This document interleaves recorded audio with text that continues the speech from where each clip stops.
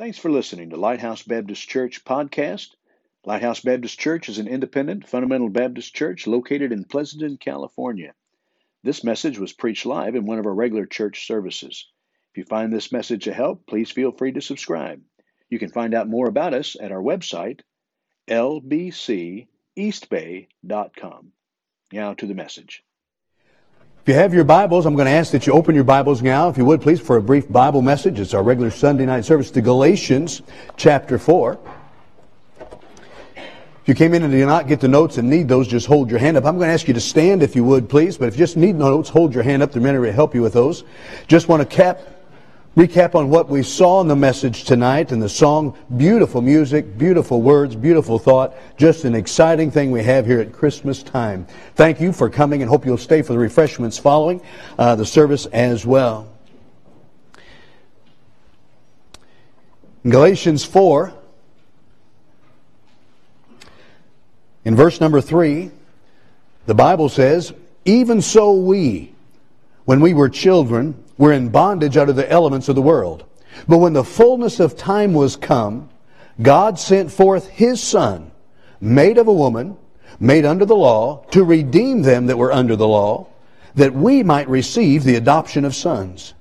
And because ye are sons, God has sent forth the Spirit of His Son into your hearts, crying, Abba, Father.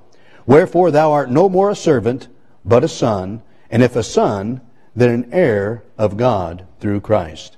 Again, where it says, "But when the fullness of time was come, God sent forth His Son, made of a woman, made under the law, to redeem them that were under the law, that we might receive the adoption of sons." Let's pray. Father, we thank You for the wonderful music we've heard tonight. Thank You for all the work that went into it to glorify You and to proclaim the message. Lord, help us remember that it's not just a children's story. It's not a children's message. It's the good news for all, for children, for middle-aged, for old folks, for all of mankind. Lord, we thank You for what You did. Now help us as we look at this passage and help us understand a little bit more. Let us rejoice a little more, God, please, in what the Christmas season is and what it means to each of us. And Father, if there's somebody here tonight that doesn't know You as personal Savior, never received that gift that You began to present there on that Bethlehem night, that tonight would be the night they'd get that settled. And Lord, for those of us that are saved and do know You as Savior, that we would be encouraged again about how to live for You based on what we see in this passage tonight. Thank You again for what we've heard. In Jesus' name we pray. Amen. Thank you. You may be seated.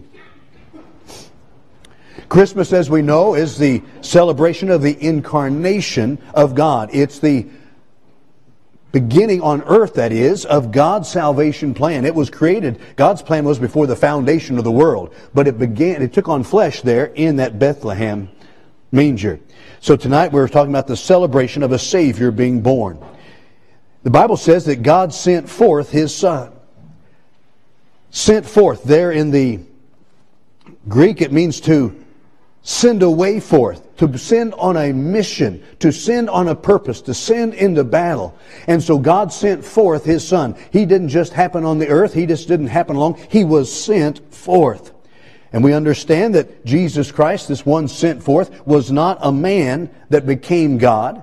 He was not just a man that God decided He was going to use in a special way and put Himself in. But the Bible teaches us that that Savior, Jesus Christ, was and is. I like the fact that He still is. Amen. He is God eternal. The Bible says in John 1, in the beginning, as the beginning of everything, was the Word. And the Word was with God, and the Word was God.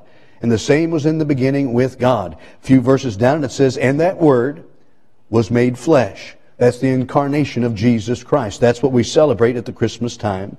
And dwelt among us, and we beheld His glory as the glory of the only begotten of the Father, full of grace and of truth.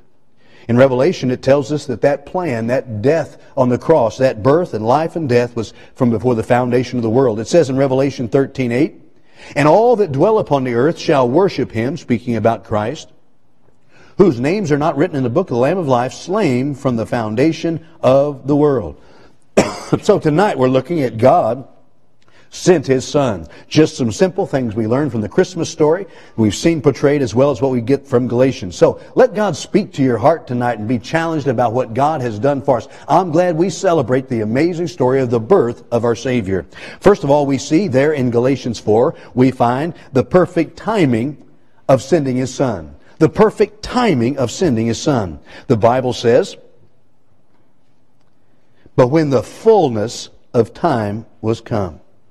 God always does things on purpose. God always does things in His right timetable. Nothing just occurs, nothing just happens out of happenstance, but God plans it. So it was perfect timing. When the fullness of time, when that time God had established was set, He sent forth His Son. So it was perfect timing. It was perfect timing in the fact that it was perfect in its prophecy. It was prophesied the coming of Messiah. In Matthew 1, just as God begins to speak in the New Testament, it says, "So all the generations," listen carefully, "from Abraham to David are 14 generations. And from David unto the carrying away unto Babylon are 14 generations. And from the carrying away of Babylon unto Christ are 14 generations." I'd say God had it all planned. And so it was perfect in His timing when He came. He had it planned down to the generation. And in fact, Daniel, we won't take the time there, but you can look it up when you get home. In Daniel chapter 9 and verses 24 through 26, it talks about the weeks of prophecy.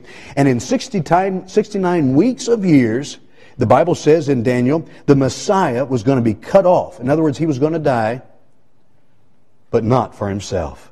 I'm glad He didn't die for Himself. I'm glad He died for you. I'm glad He died for me. So that fullness of time, it was perfect. The perfect timing of the Savior to come. It was perfect in prophecy, but it was also perfect in politics. Now, some of us like politics, some of us don't like politics, but we're all affected by politics. Jesus Christ coming and His timing, that fullness of time was perfect as far as politics go. You say, "Preacher, what do you mean by that?" I mean by it was the time of the Romans. The taxes of the Romans. Yes, something good can come from taxes, all right? The taxing was put out so that Mary and Joseph would be forced to go to Bethlehem, where Christ was prophesied to be born. So the fact the Romans were there, that was part of the fullness of time, the perfection of the timing of our Messiah. The fact that the Romans used crucifixion for crucifying their worst criminals. Therefore, then Isaiah 53, where it talks about being nailed to the cross and nails in His hands and His feet, that prophecy, the prophecy of death of Christ on the cross, would be fulfilled because the Romans were in control. It was perfect politically because also the roads that the Romans had established, the Roman government and the Greek government, all those folks had the roads so paved, so ready. So when the gospel was ready to go forth, when Jesus Christ rose and the gospel of the New Testament church went out, it was easy to be spread throughout all the known world. It was perfect in His timing in politics. I'm glad, God says, in the fullness of time, when everything was set, when everything was just right, He sent forth His Son. So we find it was perfect in its timing. I'm glad God knows all about timing. In fact, God's got His timing for you also. I do not believe you're here by accident tonight. I don't believe God had you born in this time, in this country, in this state for just accident. God has a plan for your life, also a perfect plan and perfect timing. But talking about Christ, we see the timing was perfect. When the fullness of time was come, He sent His Son. Secondly, we see the parentage of His Son that He sent. The Bible says,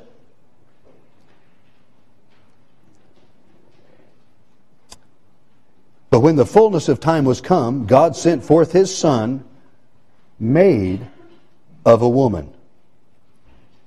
His parentage was unique. His parentage was peculiar, made of a woman. God's plan to have the Messiah come through woman has been all the way from the very beginning. In fact, the Bible tells us in Genesis 3, right after the fall of Adam and Eve, God made the first promise of the Messiah, and He said to the serpent, He said, "And I will put enmity," talking to the serpent, talking to Satan, "between thee and the woman, and between thy seed and her seed. It shall bruise thy head, and thou shalt bruise his heel." A picture of the Messiah coming from the seed of woman, going to the cross, and there on the cross bruising the head of Satan, and Satan bruising the heel of our Messiah. And so we find it was promised with the seed of woman. In fact, you trace the lineage of Christ there in the Gospels, it goes all the way back to Eve, so God can prove His promise to fulfill that it's going to be, the parentage of our Savior is going to be through Eve. So we find the parentage of this one that God sent. It was peculiar. The parentage, Mary and Joseph, if you will, was peculiar in its purity.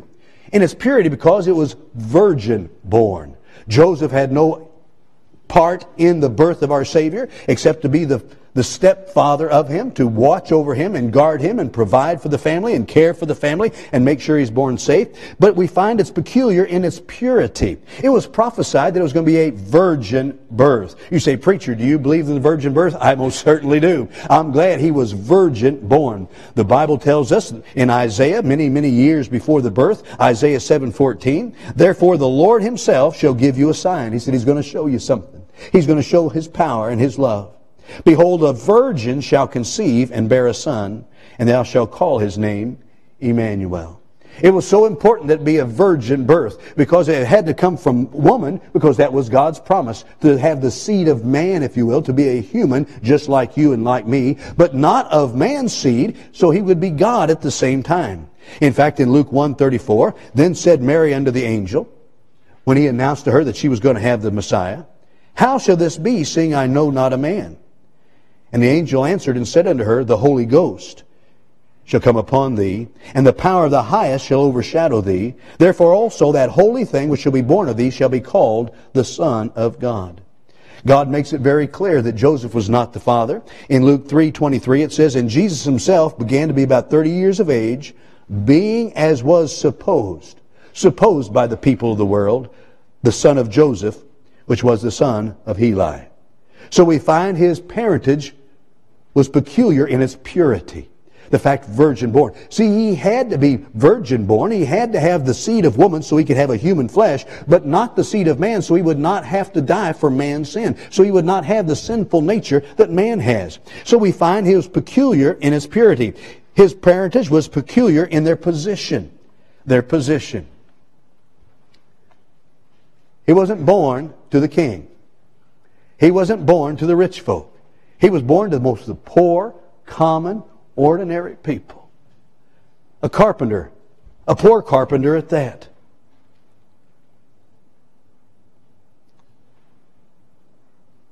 He loves poor people. Say, how do you know? He made a bunch of us. Amen. But he became poor, born to the very lowliest of people. In fact, it says in 2 Corinthians 8, verse number 9, for we know the grace of our Lord Jesus Christ, that though he was rich, King of kings, Lord of lords, Christ in the highest, coming from God, is being God in heaven, that though he was rich, yet for your sakes he became poor, that ye, that's us, through his poverty might be made rich. So we think about his parentage, made of a woman, peculiar in its purity, peculiar in their position, and peculiar in their pedigree, who Mary and Joseph were. Both Mary and Joseph were both descendants of David's lineage, kingly lineage, because that was going to give Christ then the position, if they wanted to trace back, and say, yes, he has the right to be on David's throne. He was also not of a priestly tribe of Levi, but he was the line of the tribe of Judah. Not through the normal priestly, though he is our high priest, but not through the normal priestly line. And he did that to show that the law could never make anyone perfect. So even that was outside. So we think of the perfect timing. I'm glad we celebrate the perfect timing of God to bring forth his Son. I'm glad he showed us the parentage of our Savior. But ladies and gentlemen, tonight, very quickly, let me help you. We find in that passage the purpose of sending his Son. He sent forth his Son. God did it on purpose, and he gives us in that passage the purpose. If you look back at our text, there in Galatians chapter 4, verse number 3.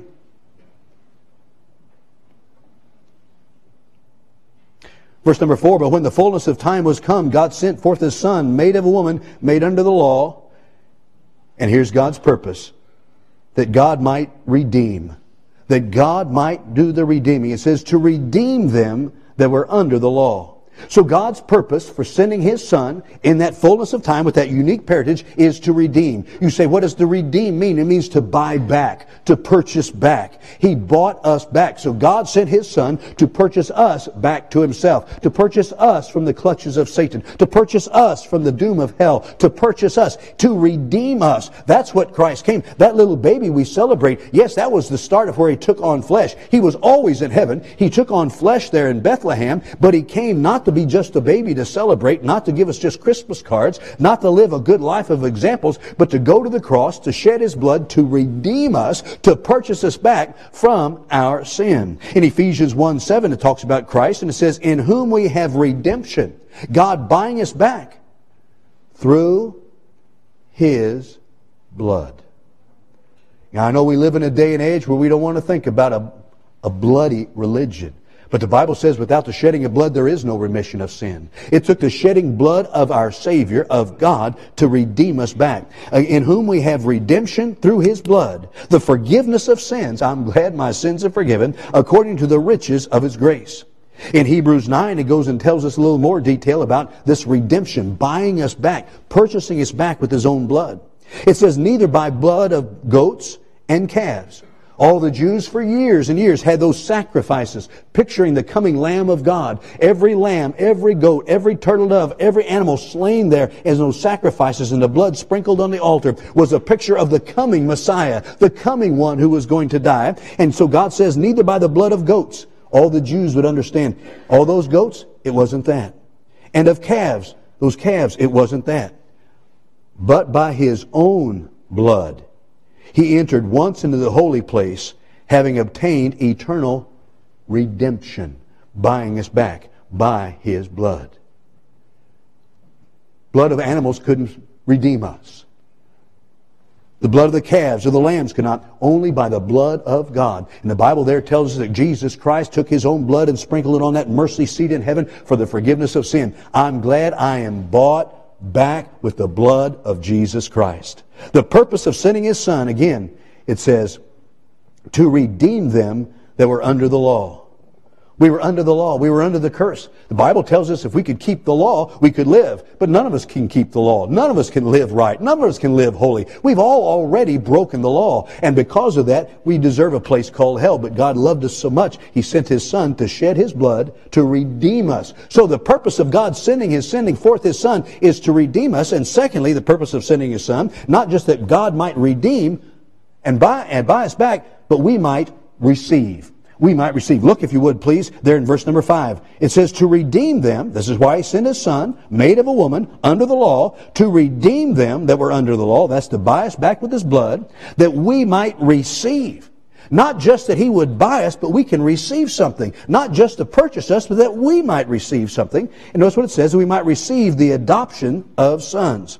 So that we might receive. So God didn't redeem us. God did not shed His blood for us. God did not purchase us just to keep us out of hell. But He wants us to receive something. And receive, and we find here, the adoption of His Son. He wants us to be His children. He wants to be us to be in His family. He wants us to live forever. I'm glad He saved me from hell by shedding His blood on the cross of Calvary, paying for my sins. But I'm abundantly glad that He wants me to be His own son, that we might receive. Very quickly, notice what it says there in verse number 5. This is what we can receive. To redeem them that were under the law. That's what God wants. That we might receive, number 1, the adoption of sons. He wants to adopt us. See, there's only one begotten Son, Jesus Christ. But many adopted sons and adopted daughters, joint heirs with Christ. He wants us to receive that adoption. He wants us to receive the Spirit of His Son. Listen carefully, or if you've got your Bibles open, you can see that. To redeem them that were under the law, that we might receive the adoption of sons. He wants to adopt us. And because of your sons, God has sent forth the Spirit, capital S, of His Son into your hearts. So God, His purpose was to redeem us, but also that we could receive the adoption. I've been adopted by the King of Kings and Lord of Lords. But not just because I'm adopted. He says, now I can receive the Spirit of His Son. The Bible says that we have, if you're saved, that we have the Spirit of Christ in us. The Holy Spirit of God in us. What an amazing thing that in this old earthen vessel, as the Bible says, I can have such a wonderful treasure. So God sent His Son for the purpose that He might redeem us, but also that we might receive the adoption, that we might receive the Spirit of His Son, and not only that we could receive the inheritance of a son. Verse number 6, and because ye are sons, God has sent forth the Spirit of His Son, the Holy Spirit, into your hearts, crying, Abba, Father. Abba is the Jewish word for daddy. It's a very familiar term. It's a very loving term that we can cry to our Father as our Father. Verse 7, wherefore thou art no more a servant, but a son, and if a son, then heir of God. I am an heir of God, a joint heir, the Bible says, with Jesus Christ. I have the inheritance of a son. So when you think about what Jesus Christ did on the cross of Calvary when He sent Him, He bought us back with His blood, but He's not just buy us back as property. He bought us back so He can adopt us. He bought us back so He could put the Spirit of His Son inside of us, and He bought us back so we could have the inheritance of the Son. It's no wonder the Bible tells us that when we become saved, we're new creatures and all things become new. Life changes. Eternity changes. Blessing changes. Purpose changes. Spirit changes. Lives get turned around. Why? Because He sent forth His Son. Now, the key is He redeems us by His blood, but we have to receive Him. It says in John 1 about Christ, He was in the world, and the world was made by Him, and the world knew Him not. He came into His own, and His own received Him not. Listen. But as many as received Him, to them He gave power to become the sons of God, even to them that believe on His name. You say, preacher, how in the world can I be adopted? How in the world can I have that Spirit inside? How in the world can I receive the inheritance of a son? How in the world can I cash in on that being redeemed by the blood of Jesus Christ? That's receiving His gift. Because see, the Bible says, number one, we're all sinners, even as they sang about it. You look at this whole world, it's not hard to figure out we're all sinners. Fellas, you're a sinner. You say, preacher, how do you know? I spoke to your wife just a little while ago. We're all sinners. The wages of sin, the Bible says, is death. A place called hell. Revelation 21:8, the lake of fire that burns with fire and brimstone.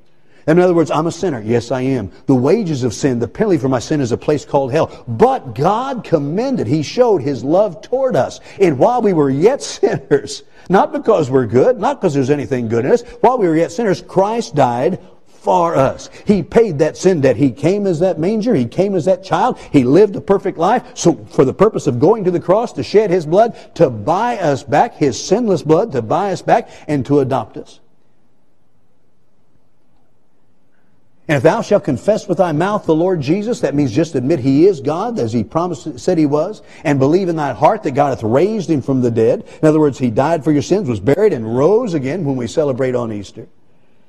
Thou shalt be saved. And whosoever shall call upon the name of the Lord shall be saved. It's believing and calling by the grace of God.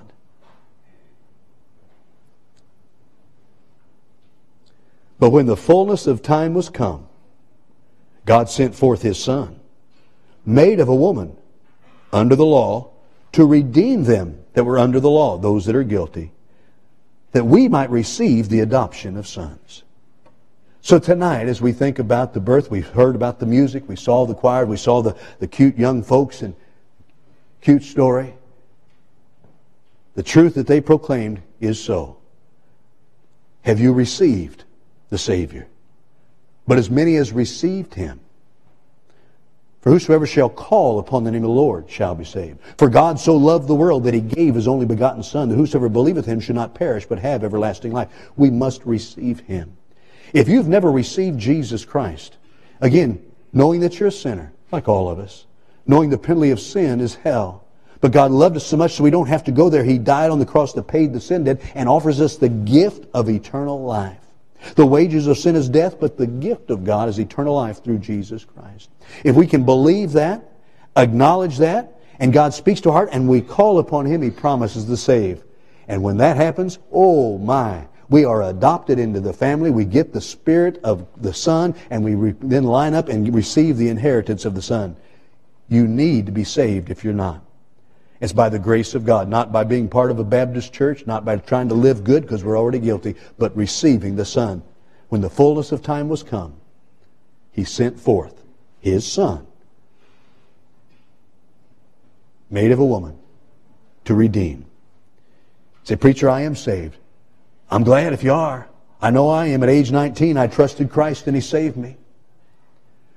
But what? Our life should be so much different because we are saved. Wow. Have you received Him? And if you have, are you living for Him? So tonight, if you've never trusted Christ, you can before we leave here tonight. That you might know your sins are forgiven. You might know that adoption. You might know that you've been redeemed. That you might know heaven is your home. Let's bow our heads, please. Thanks again for listening to Lighthouse Baptist Church Podcast. Find out more about us at our website, lbceastbay.com. I hope you can visit again real soon.